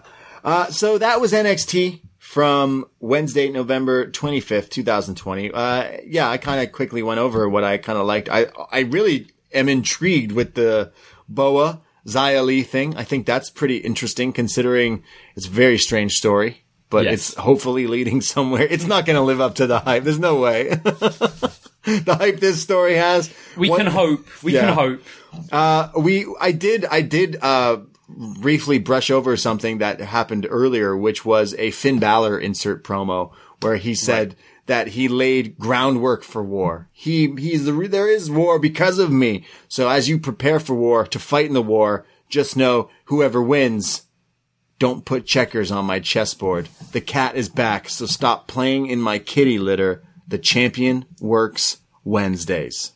So what he's saying is when Pat McAfee wins War Games, we're getting Pat versus Finn. That's exactly what he's saying. Perfect. So, Love it. So yeah, Finn kind of mentions if you win, maybe you get to face me. So Kyle O'Reilly better win War Games, get the definitive victory, the finish with Kyle, because he should get a rematch against Finn Balor, I think. Is Kyle? Yeah. Yeah. Yeah, I can see that. That's how I see it, but I for sure thought they were going with the Karrion Kross thing, but I guess that's not the direction. I don't know his status. Yeah. How long? They'll definitely get there. As soon as Cross is ready, they're definitely going to do that match. But yeah, I'd love to see Kyle get another shot at it. You could do a few different things if it's not Kyle. I kind of want to see after War Games Yui to move up, but Kyle to stay, and Kyle have a serious singles run. Right. Interesting. I think that's what I'd like. I don't want them to go up there. No. Because they'll just... Well, they do. Yeah. I know. It's the struggle we have. I watched Raw for the first time in forever, kind of, when we went on Twitch last Monday, and I was like, man, what is going on this show? There's talking about Matt Riddle's drinking... Sorry, who? Sorry, Riddle's there we go. Got pizza yogurt, and then we had Keith Lee and whatever he's wearing. It's just shit. It's shit. It's nerds. Yeah, this NXT, it's going the direction. We kind of could place this all together like a long time ago. So it's like, we figured Pat's pack is for the War Games match. We got there. We're getting there. I didn't hate this episode. I think it was a bit of a step up from last week. It's treading water for sure, but I got a main event I enjoyed and a fantastic Xia Li Boa segment. So I was, more positive this week than last week, but there was a lot of just, through it as well. Yeah. Shall we go to what you guys think as well? Yeah, forum.postwrestling.com. Every Wednesday we'll post up on the Post Wrestling feed, and we will read your comments or questions here on the show. Would you like to start? Sure, we go to Paul from New Jersey. Surprisingly, Kevin Owens came off mediocre on commentary for me. The Women's War Games heel team is stacked. Better call your dad, Shotzi. Not sure if the KO show was great or cringe. I'll let my neighbours to the north decide. Yeah, I don't think we could really decide either. This Xia Li stuff is weird. Gargano telling Ghostface to buckle up got a laugh out of me and somebody in the background. I think that was Kevin Owens. Yeah. Kevin Owens was laughing a lot during the show. Like, the mics were hot, and you can tell when he thought something was funny, he'd just be like... Gargano's amazing. This week's Kona Fact is brought to you by wrestling luminary John Cena. Did you guys know that Kona Reeves has an ancient ancestor on The Mandalorian? This guy really is a boss. The finest as a reach that extends to space. I don't know if that's true. Yeah, I think you're grasping at straws now, Paul. But thank you. We always appreciate the Kona Facts. Keep them coming. We go to Eva from London. 5 quick thoughts. Number 1, Shotzi's team is likely going to be Ember, Io, and Ripley. Ripley isn't going anywhere anytime soon, it seems. Number 2, is this the first time Finn has called himself the Cat? He was the cat last week. He said the trying cat to get it came over. Back. Yeah, the cat. Remember, Osprey did that. Osprey was a cat. That was weird. I went to a Ring of Honor show. Friend Jordan got me like backstage to interview all these wrestlers. And I remember I just finished interviewing the Bullet Club and I'm walking and I see someone setting up their merch table before everyone. And it's Osprey. But I didn't realize it was him. And then he turns around. But he's dressed as a cat. Yeah, I didn't get that I didn't get it at all. I was like, wait, what? And he looked at me and he's like, look, I'm a cat. Maybe. Like, yeah, cool. Maybe Finn's ditched the demon, but he's going to have the whole cat entrance. Cat Finn Balor? I mean, he used to crawl as well, didn't he? He heard we were a bit like a tiger. He heard we're doing the Catwoman review, so he got all the Egyptian mouse cat. What is it? Egyptian Mao cat? Yeah. I don't know. Finn Balor is a cat? What kind of cat would he be? An Irish cat. An Irish cat? He'd be like a black cat, because he's like all... Oh, like a lynx or something like that. Yeah. The cat. Panther. I did think it's funny that he mentions kitty litter. Yeah. Kitty litter was used in a wrestling promo. Just saying. Eva continues, third thought. First time I've seen any of the Xia Li Boa stuff, and I gotta say, I got serious season 1 Lucha Underground vibes in a good way. Yeah, we didn't mention that probably, Borash was probably in on this Xia Li, right? Yeah, considering. Fourth, Kyle O'Reilly Lariat is top tier. And number 5, Candice LeRae is still an atrocious at a heel promo. I actually didn't mute her once this time just to be sure. Keep up the good work, BDE. We go to Mystery. Just a couple of bits of feedback tonight. Sort of expected a Toni Storm heel turn if you followed NXT at all. Eva and I almost never agree, but I agree with her that Candice is an atrocious promo heel-wise. Why Candice is picking a fight with Rhea and Io, I will never know. They are the 2 baddest women in NXT, and I have a strong feeling Team Shotzi is going to get the win at TakeOver. I assume Rhea, Ember, and Io are going to be on Team Shotzi. Yeah, I think that's clear. Especially with how much the heels are getting right now in terms of heat. Not really feedback related to NXT, but Davey, Bud, we need to have a talk. Defending the Catwoman movie is just awful, really. Very excited for up next week. To be featuring Brady and Ceno or WH Park. I'm very ashamed of you, Davey. It's definitely not WH Park. Sorry, WH. I love you. Well, you'll have to listen to the Catwoman review to see exactly what I mean. I already said he's a good booker. He knows what he's doing. If maybe he did it so you tune into the show. Maybe. Maybe he actually working, bro. Worked your way into a shoot. Yeah. We go to our last bit of feedback from Crooked Letter 9. NXT made good on all the stuff that was promised pre-COVID. The grizzled young vets is giving its tag team scene a big shot in the arm by returning. Toni Storm's shocking heel turn caught me off at left field as Candice's team for War Games is loaded.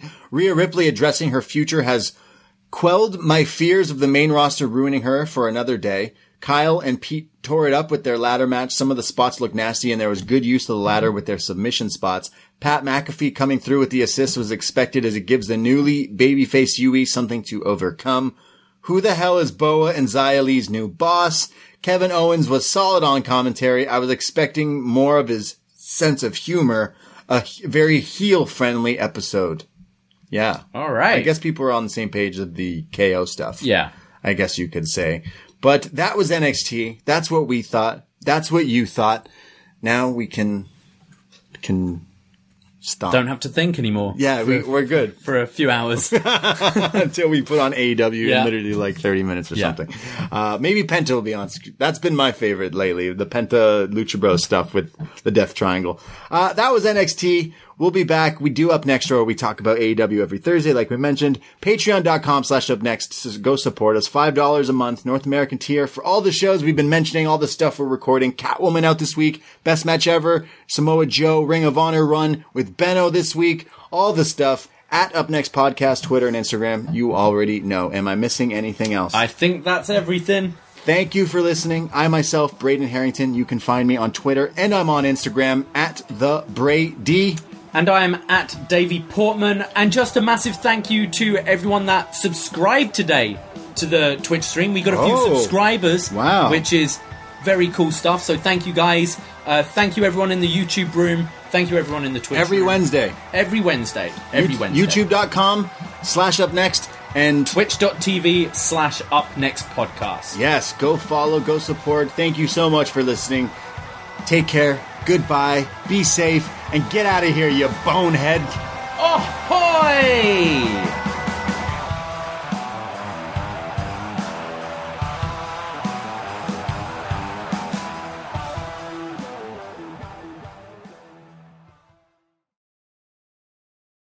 Whether it's Kroger's Simple Truth Turkey or mac and cheese with Murray's English Cheddar or pie made with fresh Cosmic Crisp apples, there are many dishes we look forward to sharing during the holidays. And Kroger has all the fresh ingredients you need to turn today's holidays into tomorrow's memories. Kroger, fresh for everyone.